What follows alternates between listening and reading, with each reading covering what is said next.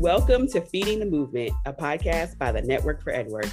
The Network for EdWork is TAF's team that supports the retention and development of teachers and leaders of color. We want and work to ensure that teachers and educational leaders of color come into and stay in the work of liberation for self and our education system. Every other month, we make a space that allows us to share more about the network and our aspirations, and to have a way for the Network for EdWork community to connect. I'm one of your hosts, Dr. Raydell, and I am joined by David Goldenkrantz and Sarah Kamal, and we are the Network for EdWork.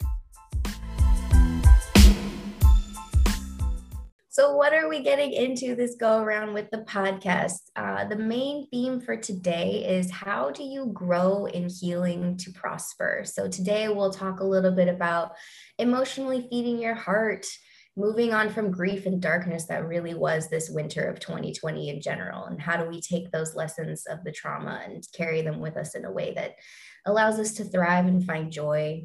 And also, like, spring is here. The dip is over.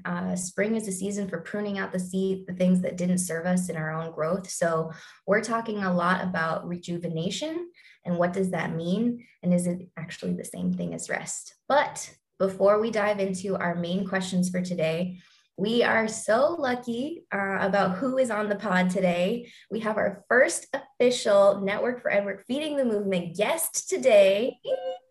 So exciting. Our guest today is Kathy McCoy, who will introduce herself a little bit later.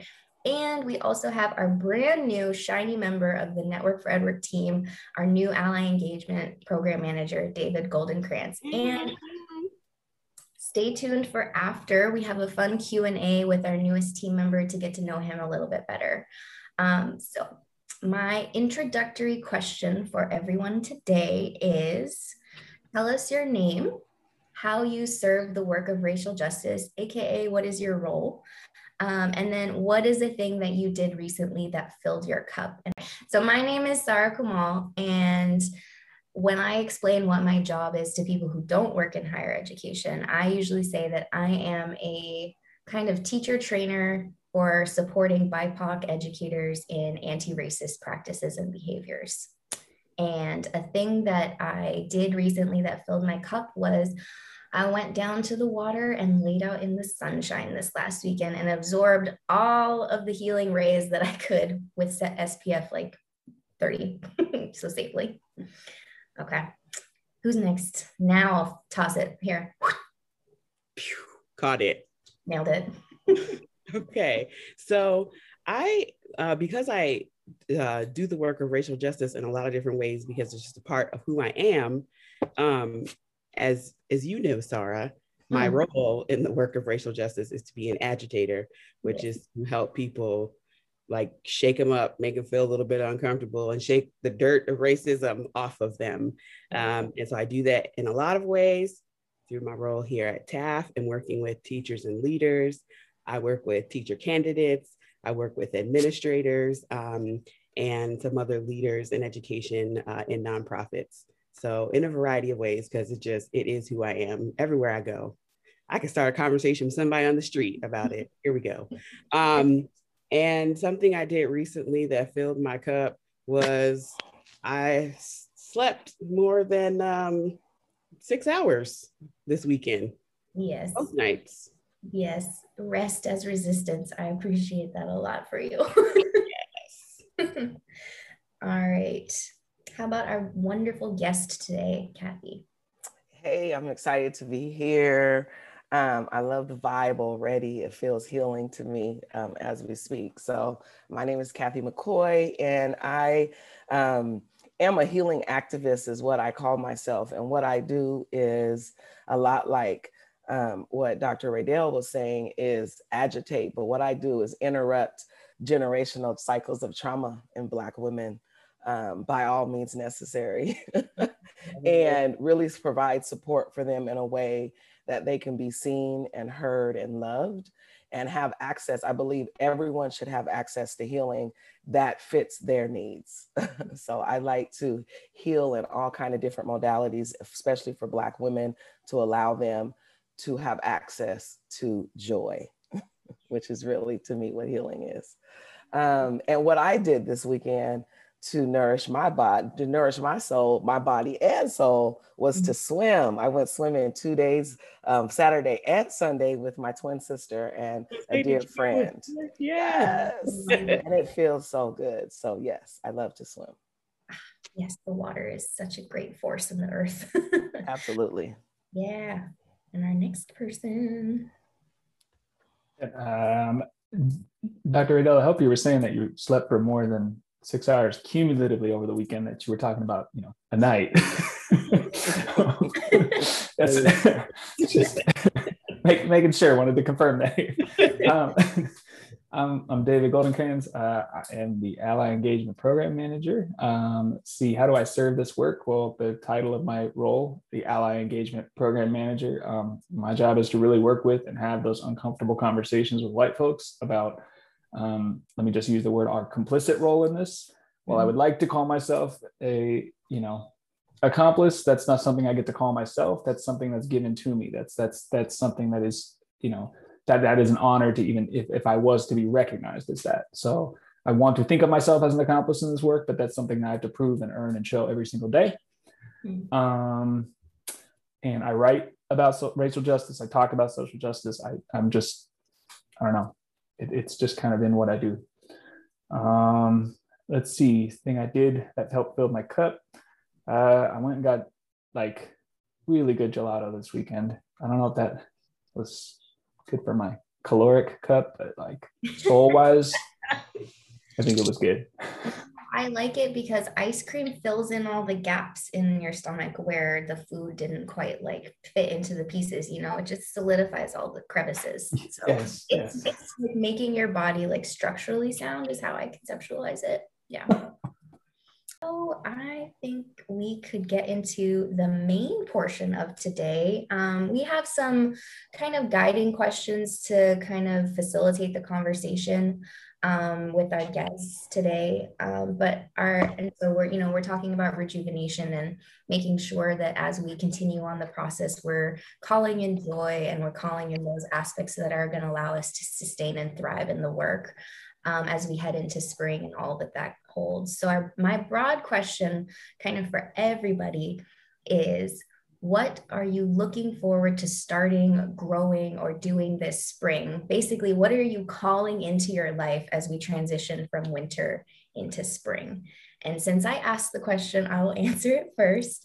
But for me, I think the thing that I am calling in and wanting to grow more in is a sense of ease in my life. And I feel like we are part of a culture in capitalism and white dominant culture that always perpetuates grind, hustle, do all, sacrifice all, to the point of complete exhaustion and me lying on the floor completely spent after a day.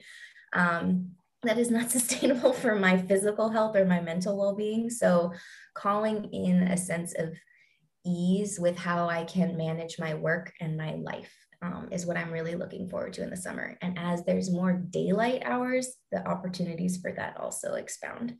But that's me. But I'll toss the questions to somebody else. I would love to hear from our guests next. Oh, I wish it was as easy as ease that I'm calling in. But what I'm calling in is consent.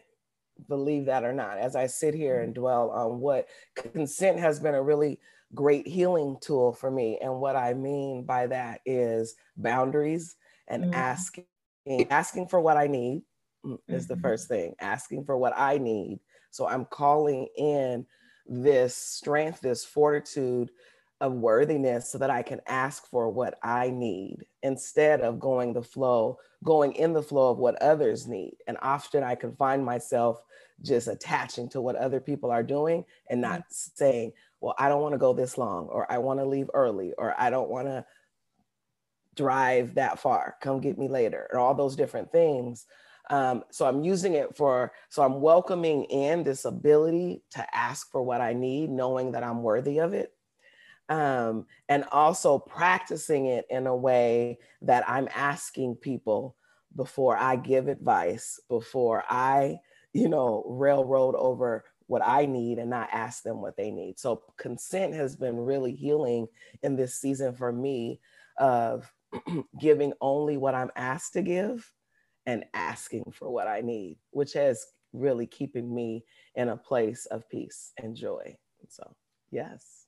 I love that. Kathy, I just have, how do you check in? Like, for example, like I have the same tendency to like wanting to like rush in with advice really quickly. How do you check yourself in the moment when you feel the urge to do it? Are there specific questions that you have in mind that you know to like start with, or like a process that you go through?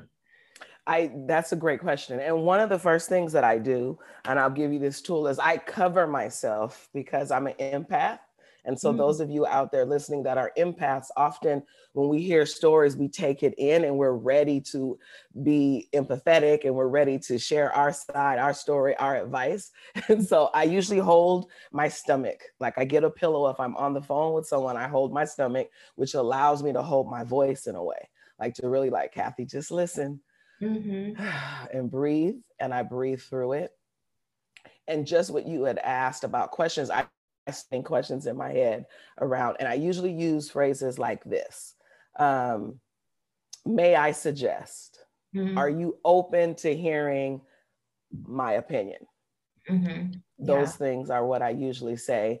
Because I'm a coach, I'm usually ready just to go coaching, but they didn't hire me often, right? They're often my friends and family. Right. They didn't hire me. So in order for me to keep, because I have a tendency to take on, and so I take on people's problems, right? And I'm fixing it all while they're gone, living their life. I'm home fixing their problem in my mind. And so that's what I'm trying to get away from, because it keeps me from being present in my life. And so usually just saying, can I suggest, are you open to advice? Do you want to just vent? Are you just telling me this? How would you like me to support you? I love that. I love that so much. I never thought of like physically protecting your body as well from that energy that people give off and emanate when they're in crises or they need to speak about or speak on something to feel seen. I'm gonna maybe borrow that a little bit. And I think really what I would leave you here also is learning to, and this is what I'm practicing in my healing practice, is tending to people's needs. And like, what if you just tended to them and not gave advice? I'm sorry that's going, oh my God, I can't believe you're going through that. What can I give you right now that would make you feel better? And not being the, and just what you said, white supremacy and all of that has had me in I have to know everything. I have to do everything. And often people just want you to listen and hold them. That's it. Yeah. Yeah. So care first. Yeah. We're hugging ourselves for those who can visually see us. Yes, that's right. I'll dovetail off that. Mine was in line with that. As far as just really letting go and turning it over. I think it's a big thing for me, is constantly wanting to fix, manage, control, and just think that I can change and influence the outcome of every little thing. And the brief metaphor I'll use is my garden. I live for my garden, and every time I go out there, all I see is the weeds. All I see are the things that aren't growing the way I want them to grow. And I have a hard time sometimes just saying, look, like other people come, they see the flowers, they see the beauty. I see all the things that need to be fixed and changed. And the reality is like, it's a garden. It's going to do what it's going to do. And that's my life. Like I can plant the seeds, but ultimately I don't get to determine what the plant ultimately becomes. And that's a hard thing for me, is just constantly wanting to be, making the outcome, or trying to, not actually, but trying to make the outcome something. And that is certainly rooted in that white supremacy mindset of just really trying to be able to fix, manage, and control. Fix, manage, and control. Yeah, those are like the three main words I would associate with it for sure. These are definitions of white supremacy right there. Right there. You look it up in the dictionary, it's just right there. White supremacy, fix, manage, control. The fix thing too being key, right? Because that's all interpretive of what it means to fix something. Yeah, because what in your mind is meant to be, which is not what it is or can be at all. Yeah. Oh man. Dr. Raydell, do you have thoughts? I always have thoughts. I know. Well, if you've been coming to our encounters and seminars throughout the year, you know that our focus has been the year of intention. And in our second series of programming this year, we had participants think about what they wanted their intention to be for the year. And I said and shared that I wanted it to be around rest. And being intentional about how I create space to rest. And similar to what you said, Kathy, about setting boundaries around things, and what I give my time and energy to. And as we get close to the end of this year and starting to reflect on how I've done around that, I haven't done the best job of resting. And so I'm continuing to try to call in rest. And I think that this idea, when I mentioned earlier around my role being an agitator, helps me think about rest, because and again, similar to what Kathy and David just said, it helps me think about what are the things that I need to like tend to, but not try to fix, manage, or control.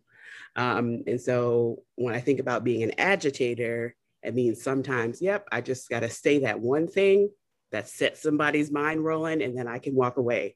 Like I don't have to sit and like hold their hand through the entire journey of processing what it is that I give to them. And so as I just grasp more tightly to that identity as being an agitator in the work of racial justice, that's helping me think about rest. And as I get asked or invited to do things, it is becoming easier for me to say no. And I am really looking forward to, the next couple of weeks when I'll be in a whole nother country. And I think it'll just be a lot easier to rest, because I won't be around the hustle and bustle of all things that are life here right now. So as much as I think I set my goal to be around rest and feel like I haven't quite gotten there yet, I feel like I have set up opportunities in the coming months to make sure that rest is possible. Yeah, I will also say though, as a supervisor, because you're technically my boss, like you set a very good precedent for understanding how we, as the people you work with and you support, should prioritize our own well-being. So I am very grateful that in my understanding of how I go about rejuvenation, I know that the person who's like helping and supporting me also has that in consideration. So it's very nice. That's all I'd say. I'm glad. Yeah. We're talking, I think with the analogy that you were talking about, David, with like the pruning of the garden and things like that, that is like part of how we heal, like what it is when we're on our journey, like learning how and when to do those things. So my next question is, what are the things that you are healing for yourself as you travel on the journey of liberation? But I kind of want to hear from Kathy first. It's such a great question. And as soon as you read it, the first thing that came to me was I'm healing the perception of myself that I'm not worthy. Like I'm healing, because what I want and what I teach is that if we had this truth that I am worthy as my baseline and everything grew from there, how beautiful that would be. And so as I heal, I keep telling myself I'm worthy of boundaries. I'm worthy to have great friends, juicy relationships. I'm worthy to have rest. I'm worthy to ask for help. I'm worthy of, relationships that turn me on and flip me upside down. Like I'm worthy of joy and laughter. I'm worthy of food that turns me on, all my taste buds. Like, and I am not choosing suffering. So the opposite of that is I'm no longer choosing suffering, which means I'm accessing joy. And so every time, my healing tool is to sit and say, Kathy, why are you choosing suffering here? Joy is accessible. Go get it, And so that's been the game changer, is I'm worthy. And so in that means joy is mine and I can access it at any time. Yeah, that mental switch is so important, I think. But I also just appreciate the word choice of choosing juicy moments in life as opposed to those struggling types of moments in life as the default for ourselves.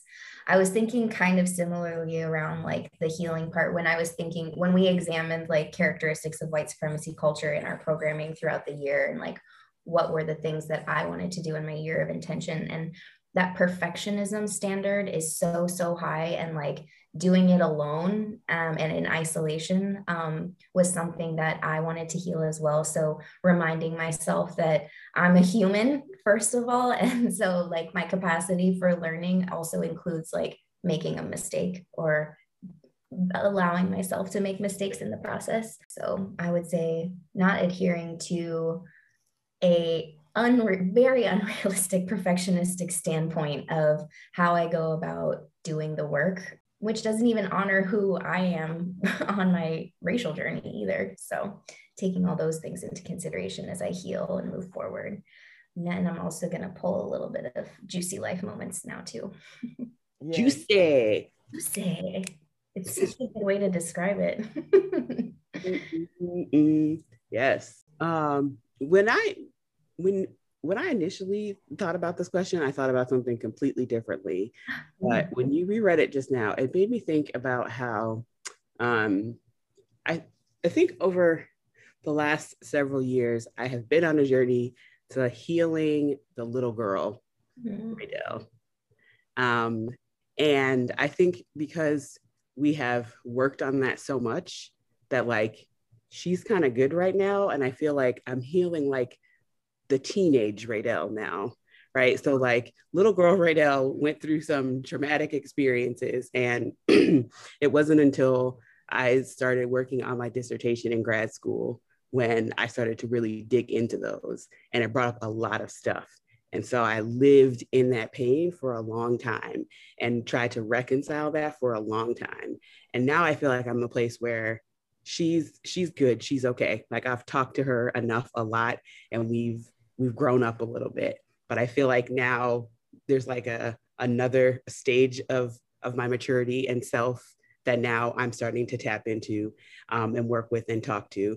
And, you know, hopefully maybe one day we'll get all the way up to 35-year-old Raydell and she's going to be good. But when you would ask that question live, that's actually what popped into my mind. And I kind of got excited because I was like, for a long time, it was about that little girl, but I feel like she's good now. She's good. She's doing okay. And so now we're in the next stage of that healing.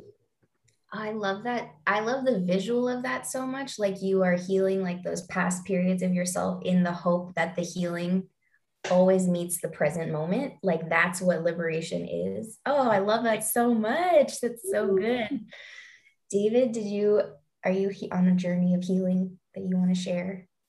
I mean, I don't know if we're supposed to put in plugs for books here, but I will just say My Grandmother's Hands, Racialized Trauma and the Pathway to Mending Our Hearts and Bodies by Risa Medicum. I hope that's how you say his name. That has been my healing journey for a while here. And I'm going to be 100% honest and call myself out. That is not a fast read for me. That book has been something where I will start it. He has me going through exercises, digging up trauma, looking through what my ancestors carried and brought to America and how they spewed that on other folks and what that created. So, you know, when I'm not bawling my eyes out or sitting there, you know, with like chills, I will typically try to read something maybe more lighthearted, like Ijo Molau's, you know, Mediocre, The Dangerous Legacy of White Male America. You know, no, but it really, for me, it is about trying to heal a lot of the pure light reading. Yes. Yeah, just light reading. Just like that's hurtful. Yeah. Very light reading. No, it's really for me just about trying to heal.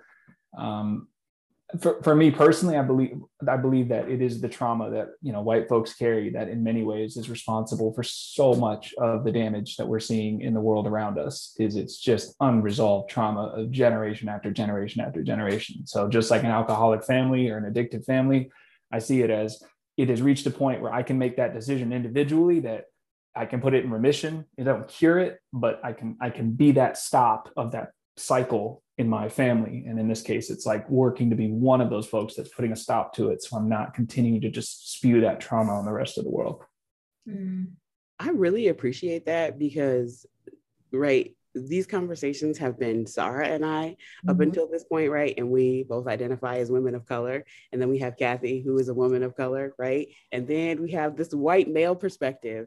I've never heard anyone say that before. And I think that is really important for both the people of color and the white folks who listen in to hear that white folks have healing that they need to do too. And it looks differently and it's for different reasons and comes from a different perspective, but there is healing that needs to happen there as well. So thank you. Yes, very much so. I can't remember how Jamad had phrased that particular definition of like culture, but it is, and so when you think about white supremacist culture and white dominant culture, culture is the thing that's always doing its utmost to survive at any means necessary. So when we're on this path towards liberation and healing ourselves completely from the inside and putting that light force out into the world, there are things that try to like hold us back and keep us from attaining that goal. So how do we go about taking out those things that are going to keep holding us from getting to our goal of liberation? So my question for Kathy is, how do you go about pruning out the things that aren't in service of your growth when you are on the path to healing? How do you recognize it? How do you become aware of it? And then how do you take those steps to kind of call other things into its place? Great question. One thing that I do is my work is evidence-based, which I mean, I often tell women that I support, what evidence do you have in your life that this is working, that this is working, right? Or not working. So the first thing I would say is I would just take out the evidence. And I'm a very keen observer. And I tell people all the time that God is math and that healing comes through math. It's like subtraction, adding, like this and this will equal that. So if you take this out and add a little bit of this, you can get that. Because I'm a math person, and I see math, I see problems, and I see ways to solve them and solve for X. And so in this equation for me is to look at the evidence and say, what isn't working? If I really am, my intention is, for instance, my intention is to raise my credit score. That's one of my intentions right now. And so I have to look at, is my spending habits, are they aligned with that truth, that intention? Are, my eating habits, the way I eat, do I eat out, all these different things. And really, because what I try to do is help people be more healing centered and then trauma centered would say, where's the pain? Where's the issues? Where's the concern? And start there, where even Dr. Ray Dale said, you can get stuck there. Because when that stuff hits you, you're like, oh my God. So what if we looked at the other side? What's possible on the other side of this pain? That's where I like to focus. So what's the evidence of happening now?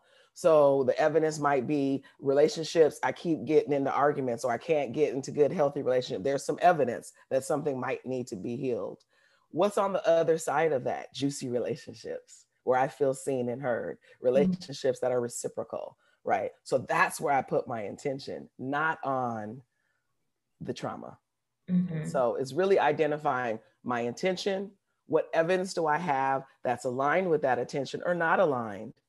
And then what's on the other side of it that I can then see as a possibility and move towards? Because that to me is the fun spot of being able to say, what does it look like if I want to have juicy relationships? Okay, it means I need to be more open. It means that I call people more. It means that Ray Dale, who called me, why don't I call her back and see what's up? Like, and then you'll deal with and heal my avoidance, my ability not to have relationship. You'll heal that as you start seeing what's possible, because you'll call in that thing and you'll experience it. And then you'll say, well, I want more of that. So I hope that helps. That does help. And I think for anyone who's listening, like, I think when I think back on my own journey a little bit, like before I even was able to get to those steps, I had to be able to even like name the things that were going on in the awareness that I was trying to have in the reflective part. So like having outside reading materials like that helped me to understand, oh, there's a name for all those traumas that have happened before I could even like look at them from a healing or trauma lens. Being able to identify what it is and have language to speak about it was, I think, one of the biggest things for me in my journey towards healing. Being able to prune out the things that aren't in service of the growth by being able to have the language to talk about it was really helpful. Ooh, if I can say something there, just because I'm gonna say this, my fierceness is coming out. But the language, the thing about the language is that comes from white supremacy, and we don't have access to that language. And that's what I mean. Like, right? Like, so language healed the hell out of me when I got the language. You're right. But a lot of us don't have access to the language. And then we fall victim of the language. And so what I try to do is get us out of our head and into our bodies and say, not what do you know, boo, but what do you feel? And what do you want to feel more of? Yeah.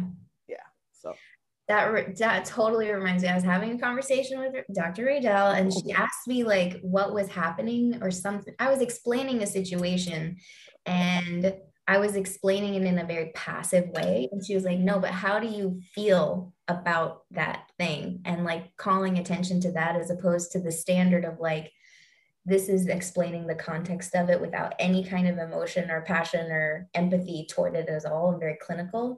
And that was the first time someone had really asked it that way of me. And I was so appreciative of it because I hadn't even taken the chance to consider it. And from there, I was able to take intentional steps because the feeling wasn't good and move away from it. So yeah, you're right. You're right. It sounds like you lived in a culture that's preached the adage of, you know, objectivity is key, right? Like that's the superior form of analysis. This, as long as we don't have feelings about it somehow. I don't know where that comes from. You know, maybe some of my people carried that message in. I don't know. That would be positive. Maybe a little bit rooted in some science, maybe. Well, Kathy, we were hoping to ask you to kind of, while we're talking about rejuvenation and kind of thinking about healing, a lot of people are like, okay, well, what does that look like? So we were hoping that you could maybe share an exercise and we could do it with you today, so that, you know, people have something to maybe take away and try on their own, or it'll spark something else for them. But we're more than happy and welcoming that wisdom that you want to share. Yeah, so the exercise that I want to share is called CARE, C-A-R-E. And I often give this tool to help us care for others, because I'm always trying to say care for others, because often in trauma, we weren't cared for and our needs weren't tended to. And so that's another healing, just care and tend to people, which seems pretty simple, but often we've been taught to problem solve or abandon people in pain. So how do we not do that? And how do we come and care? And so what I want to teach us today, one, CARE stands for, C is check in with the person. That's the C. A is ask questions. And then R is reassure them you're there. And E is empathize. And so I want us to share this, practice this tool for ourselves. So to, instead of using it on someone else, to care for ourselves in this moment. Okay, so what we'll do is I'll just walk us through. We'll hold our hand over our heart. So if you could put your right hand over your heart, and both, I usually do both. And I just, this alone with some breathing is caring to yourself in this moment. But what I want us to do is just breathe in a couple of breaths. Inhale. Exhale. We're going to inhale. And then we're going to exhale. Now we're going to check in with ourselves. You may just checking in is this holding your heart, feeling it, tending to it, how it just feels. Get comfortable feeling it in your hand beating. And now let's ask ourselves, what do we need in this moment? Inhale. Exhale.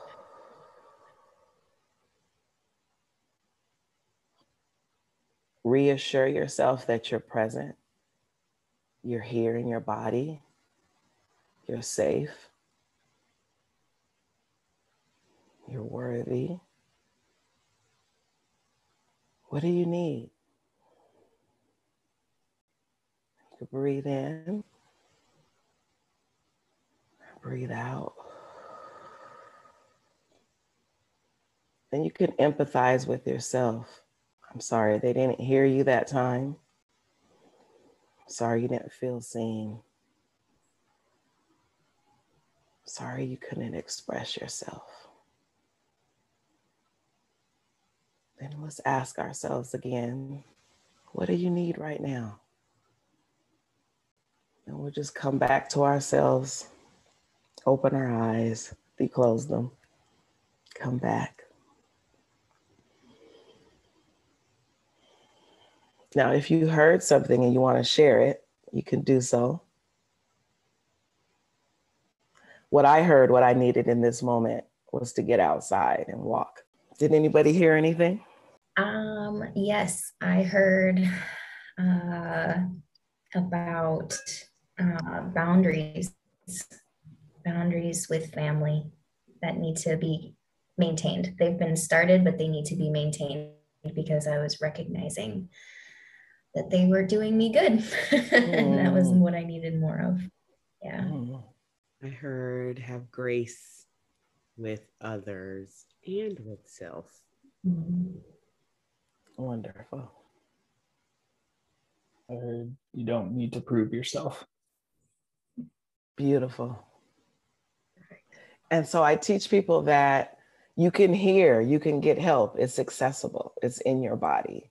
And often we run to other people, or we think it takes a lot of time, or we just don't think an answer could come.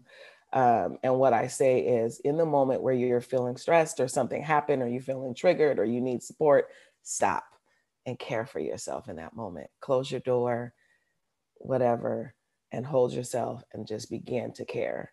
And the healing tool, the healing thing will come through. And trust it, which is trusting yourself, right? It is, yes. You have to be able to hold yourself in that way. I appreciate that, that imagery of holding ourselves in the space that we need. Yeah. And it's really saying, remember I said what's possible? Often this never happened to us. And if I dwelled on my mother didn't give it to me, my dad, my friends, no one gave this to me, I may never get it. But what if I gave it to myself first? It's multi-level healing in that exercise. Thank you so much, Kathy. You're welcome so much. It's also making me think about just being present. And Sarah and I, in all of our meetings, and this is mostly driven by my brain, like take copious notes and organize documents. And it's helpful to be able to come back to when we're planning and preparing for things. Oh, there you go, passion planner. I see you.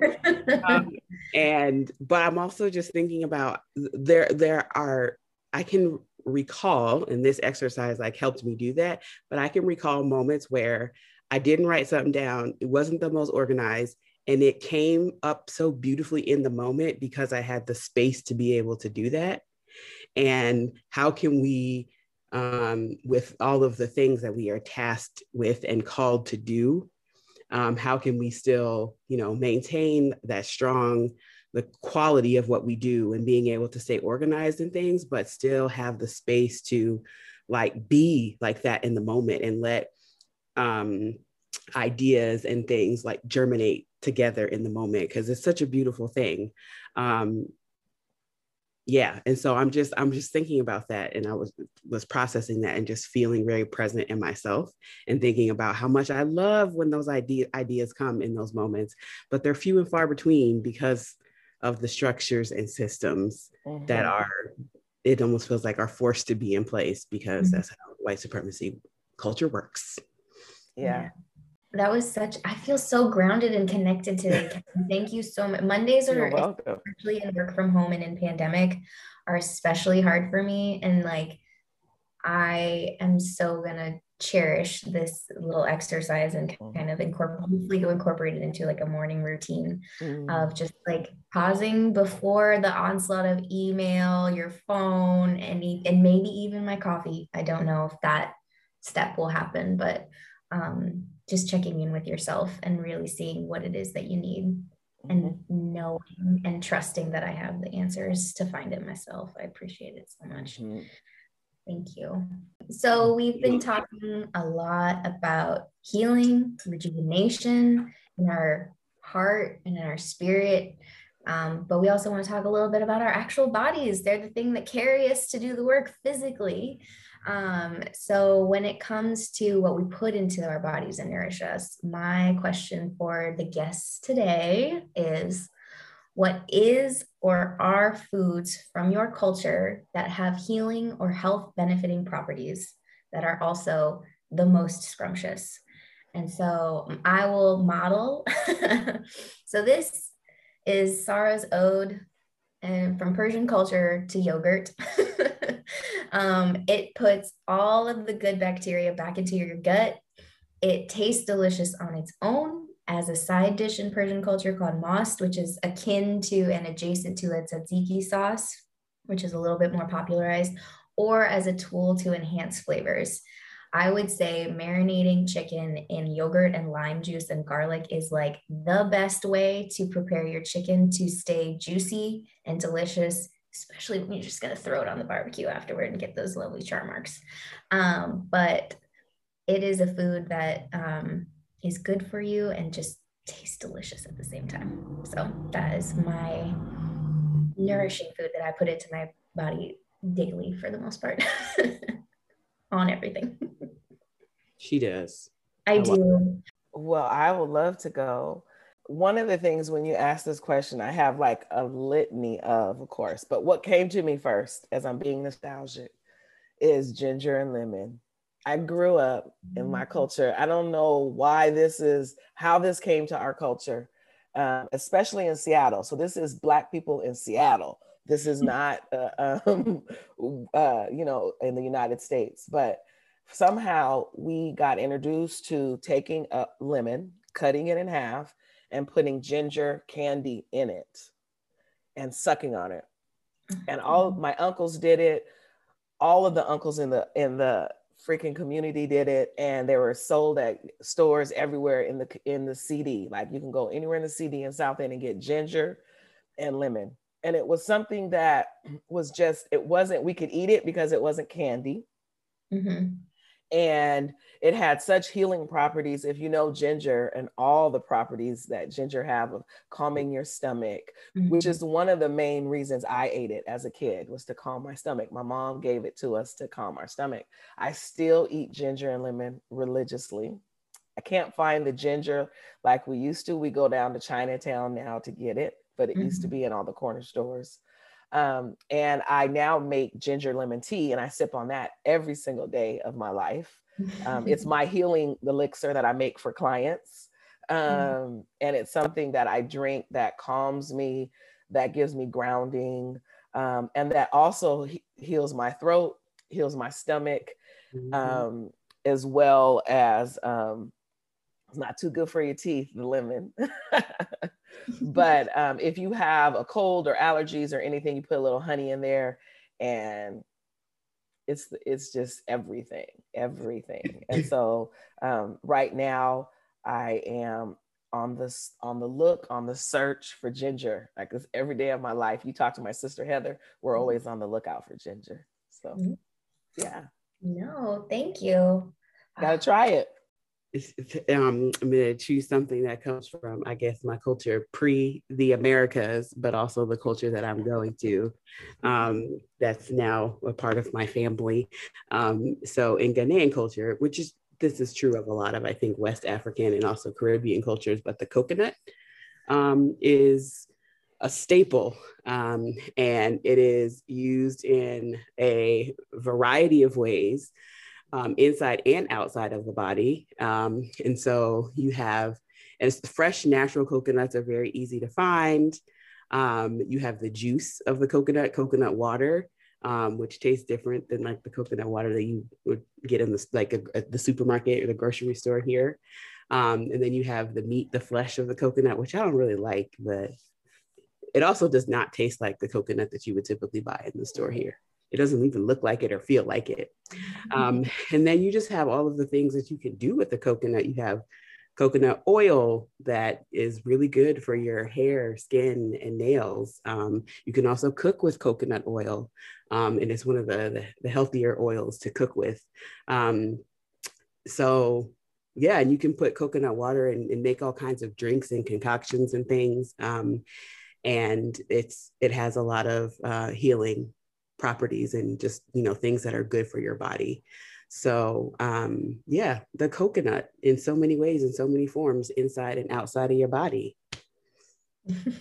Dr. Ado, I should have you talk to my wife. She's coconut oil is like her jam. That's her mom used to give her like coconut oil scalp massages growing up. Like it's big. Like it's in everything. So yeah, I'm trying to think like what could make me not sound cliche here, but I'm just gonna have to say it as wood fire pizza for me.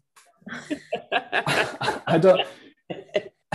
Yes, I love it. I hate to use the term pizza snob because I love a good Domino's pizza every so often. Don't get me wrong. Like it's the same thing as like sometimes you want McDonald's, you don't want the gourmet burger, but like the right wood fire pizza, it's just there's something, I don't know if it's the Italian, my mom's side, but it taps into something deeper for me. It's just I can't explain it. It's like it connects me, it grounds me. And I think, the world loves pizza. Don't get me wrong. I get the cliche there, but I don't know. I guess it has a different reason or a different purpose or cause for everybody. So for me, there's something very grounding in it. And it really does kind of like, I don't know. Let's just say when I went to Italy, that was my purpose. It was a pilgrimage for me. Love it. I love it. Pizza is the combination of all the best things. Bread and cheese and vegetables. I appreciate it a lot. Yeah. Now I want pizza. David, now I want pizza. Well, thank you so much, everyone, for joining the pod today. It was a true delight and pleasure to have everybody today. And I can't believe we're at a podcast now where we have guests coming on the program. It's so exciting. It's just like more sparkle that we put out into the world. And I'm so very appreciative.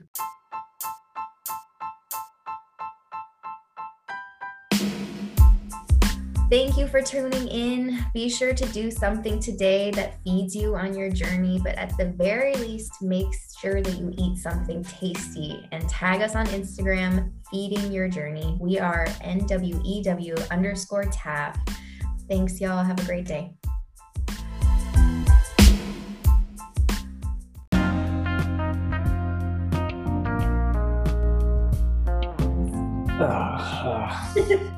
Talking about Getting myself. to know David, getting to know you. Yes, Ally Engagement Program Manager. We need to know all about you.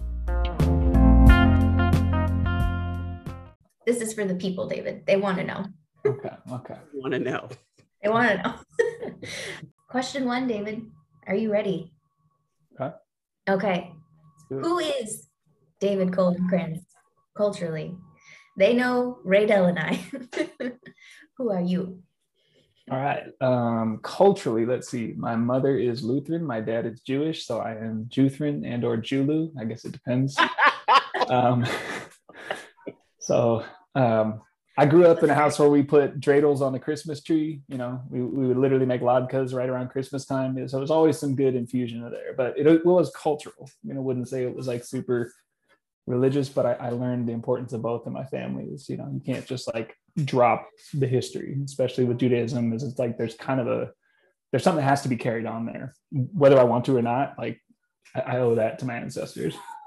Let's see. I'm Scottish, English, Italian, Irish, Polish, Russian, and I'm forgetting some. Swedish. Did I say Swedish? That's like all the white European countries. That's what we are. Have you not figured this out? Like white people are butts. we, we all mixed it together and then came over here and then became racial purists over here, which really doesn't make sense because I'm like, Right. No sense. Right. hating on everybody. Right. No, I'm not gonna hate on all of my ancestors. Yeah. So that is my, I will say, ethnicity, if you will. My culture is rooted in kind of an amalgamation. I like to say I'm just a mutt, you know. But I am white. I'm very much white, and that's something I can't unchange. I can't, you know. It's also how other people see me, right? Yes, that is how you walk through the world for sure. Yeah. Let us take turns. Yes. So tell us about where are you in your journey of anti-racism and understanding your racial identity? Oh boy, that's a loaded question. But if you ask me where I am versus where others might say I am, right? That's what it really comes down to. You know, let's say I'm just turning the corner on the savior complex, you know, just turning the page there. No, it's been a journey. I mean, really, honestly, I would say that I grew up completely colorblind. I had just, racism was a problem out there, right? I grew up, went to super diverse schools, had all friends of color, but I just didn't get it. I didn't see myself in the equation. And so, you know, as an adult, I really started on this path. I got the typical, I will say, white male, just righteous indignation, resistance. What about my Jewish ancestors? Just went through the whole litany of all the reasons why I was not, you know, I'll say perpetrator, right? So I think at this point, I'm very much still a learner. I'm still again, I don't like to call myself an ally because I feel like that's something you earn. I don't think that's something I can just say I am. I think that's shown through my actions and how other people, you know, are able to see me showing up in the work. I see it as a spectrum of actor, ally, accomplice, co-conspirator. You know, I would like to say I'm turning that page to get to the point of accomplice, but again, that's not my call to make. But certainly just a lot of self-discovery, and right now, to speak to the, you know, that for me, it is a inward journey in many ways, because most of this has to do with confronting myself. It's not about necessarily trying to fix the problem out there. What would you say was like a period of time or a moment or something that happened that took you from seeing racism as a problem that was out there to like, nope, me internally, individually, I got work to do to help take down these systems? Yeah, so I call it my cliche Matrix moment. No, really. I'm engaged. The difference is that Neo bravely took the red pill. You see, I like fumbled, choked on it, and swallowed it without even knowing it went down. I was just like, So that was back in 2013, 14, I want to say. I saw I will say, cheesy YouTube video about white male privilege. And it was just literally just laying it out in no, you know, unapologetic detail. And that was where I got that visceral, just guttural body reaction. You know, my cheeks went flush, my felt that adrenaline, just my palms went clammy. Like internally, I lost it. Something snapped because there was so much truth coming up for me in that moment. And the amount of resistance and denial told me there was something there, even if I didn't want there to be. It was just, and again, that's why I say, like, I really choked on that pill because it started me on this journey, whether I wanted to be or not. Because after that, it was either take the blue pill, look the other way, ignore it. It's just, that's what they think. Or I really dive into this. And it certainly became a journey of the latter, but I would not say that I just like went gung-ho and dove into it. I think it really kind of started to find me, and just opening myself up a little bit, you know, adjusting that dial. It just, that inertia caught me, and doors started to open and people started to reach out, and I started to get connected with the right folks who were able to kind of be with me at the right time along my journey. Certainly made a lot of mistakes along the way and probably said some stupid stuff. So still am. That's have grace. Yes.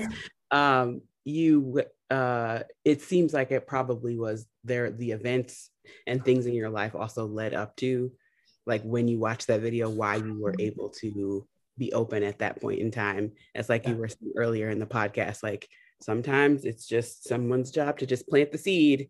And so Yeah. people probably planted seeds all along the way for you to start to be like, which is why I think it's so important that there's a white person in this role. Not that we would have had it any other way, but like, because you understand that process and how to get other people to come along with, whereas we don't have the kind of patience and time to work with white people in that way, because there's just too much else that we have to deal with as people of color. So I appreciate the way that you explain things, and from the perspective of someone who is, continually working at and becoming more and more aware all along their journey. And I'm grateful that you are the person that leads this work on our team, because I think that's what a lot of white folks, what they need. Yeah, being able to resonate, I think, with the story and the narrative that how you're explaining it. I never heard it in a way where you were talking about, like, it's so weird how your body internalized that as a threat, like that learning moment and that opportunity, like that is literally Yes. fight or flight response that you would have. And so being able to like lead people on, like, you are not in actual danger, you are on a journey. So I was stop being defensive and fragile. Yes. I was like, oh my God, I've never heard it. Like, oh, you were like in danger in your mind of like discovering that the world was racist. And I was like, oh my God, I've never heard it that way before. Undoing decades of identity development, it's nothing too big. It's just but I echo what Raydell said, or Dr. Raydell said, of just like being you in the role and the position that you have on like supporting people, like understanding that, because we're doing it in another area, and that's a lot. It's a load. It's a big work. Yeah. Yeah. Well, speaking of your role at TAF, why did you want to be the Ally Engagement Program Manager with the Technology Access Foundation, co-founded by Trish Milan-Zico? Anything else you can add, Sarah? Hosted at the Beth Day Community Living Yes. I'm going to answer that question with a question: is why didn't I, or why wouldn't I want to be Ally Engagement Program Manager? I think I don't want to put words in your mouth. I think one of you just said, it's grateful to have me in this role, but I would say I'm honored to be in this role. It's, for me, this is something that I do to the point of exhaustion. When I say do, I mean, like, it is an active journey. It's constantly looking inward. It's constantly reflecting. It's constantly challenging myself. And yes, there's room for rest. I do need to do like self-care and gardening and all that stuff as well, because I need to be grounded in what I do. But this was a chance for me to really think about how to actually effectively start to engage people in the conversation, to effectively really allow people to have that space to start to have those uncomfortable conversations and thoughts. Because the reality is, as you all said earlier, you have a limited bandwidth. You don't have to be the vessel for white people sharing their garbage. I'm going to use a very PC word. I have the space for that because I have that garbage. I've been through that garbage. I still have to listen to that garbage because it's so programmed into my mind. The main thing is just that I can work and walk through that journey with other white folks at this place, because I've learned how to go to what Kathy was saying earlier, to kind of put those hands up a little bit over my heart, to not let it sink in and tug me back in. There's sort of that expression, going behind enemy lines. It's really kind of going behind the curtain of white supremacy on an individual basis, and just, again, thinking about this role as like, it is about engaging folks and doing that work. And, I'm just excited to kind of see what that looks like and how that's going to develop, because I think that there is certainly a role for white folks in this, and that role is not to pander and save and work with and get there and be there for folks of color. And yes, my wife is on a work call in the background, so she's having a great time.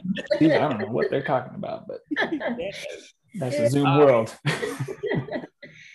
I feel like I want to take sound bites from this conversation, and when white people say certain things, I just want to record David's response to Like, this is what I need you to be thinking about. This is what I need to be working on from a fellow white person. You're not there yet. You haven't arrived. There is no arrival, Dr. Randall. You know this. Yes. Don't tell them that though. You're right. We're going to make you effective allies, and you're going to be able to go out in the world and do no wrong. That's it. Oh, yes, I need them to realize they have not arrived and never will. That's There you go. Never. Well, thank you for sharing with us about your journey and why this role. The last question is a little bit of a fun question, and of course it's about food. And this is a question that Sarah and I answered, I think, in one of the very first podcasts, maybe the very first one, about a food or a meal that nourishes you the most, that you love the most, that brings you the most joy and excitement. And I don't exactly remember what I said, but it might have been fried chicken because I love it in so many ways. I love to eat it and cook it and season and flavor it in different ways. And it's just such a part of my family and culture. And it is the reason why I will never, ever be a vegetarian, because I won't stop eating fried chicken. You did say fried chicken because I remember you saying that. Yeah, I'm serious about it. Sorry, what you said? I feel like I said abgusht, which is the Persian stew, but I want to change it now to khoresh badamjun, which is like, because now I know how to make it. My dad like revealed the recipe. I'm using air quotes because he just said like 2/3 of the ingredients, no instructions, no measurements, and was like, here's the recipe, here you go. But it is an eggplant chicken. I make it with chicken, but an eggplant stew that's cooked all day and just like gets all up in its juices in itself, and it's served over rice, and it's delicious. But for sure, the top would, I think, as I've said and will continue to defend in my cliche whiteness, is wood fire pizza. It is the one. It takes me home. I've thought about buying one of those way overpriced pizza ovens that you can get. I haven't gotten it yet, all right, or even building one in the backyard. That's the level. Talk to Trish about building one. Yes. Her family built one. Yes, we had that conversation, and I did tell her I might want to get some plans for that. So it is really a food that just transports me, and the toppings, everything matters, the texture, it's all about just getting that right combination. But does your family in the US come from New York? Brooklyn is my dad's side of the family. Okay. Like that's super uber Jewish neighborhood. Like, the black hats pay us, like, you'd be out on the street and it's like every kid is Hasidic Jew. And then my mom is actually from Kent. Like, their family started a farmstead in Kent way back when, which is near, kind of near Seattle. Yeah. And then they just made their way slowly up to Renton and then up to Seattle. Those are all our questions, David. You're done. Thanks for playing along. Yeah, I don't get one of those. What questions do you have from us? Kind of. No, not that kind of party. Just kidding. I'm just kidding. Yes. What questions do you have for us, David? Yes. No, that's it. I really am. I'm loving it. This has been a good talk. Yay! All right. Well, thanks for joining listeners on the Get to Know David Goldenkrantz portion of our podcast. We look forward to all the work that he's going to do with our white leaders and fellow agitators.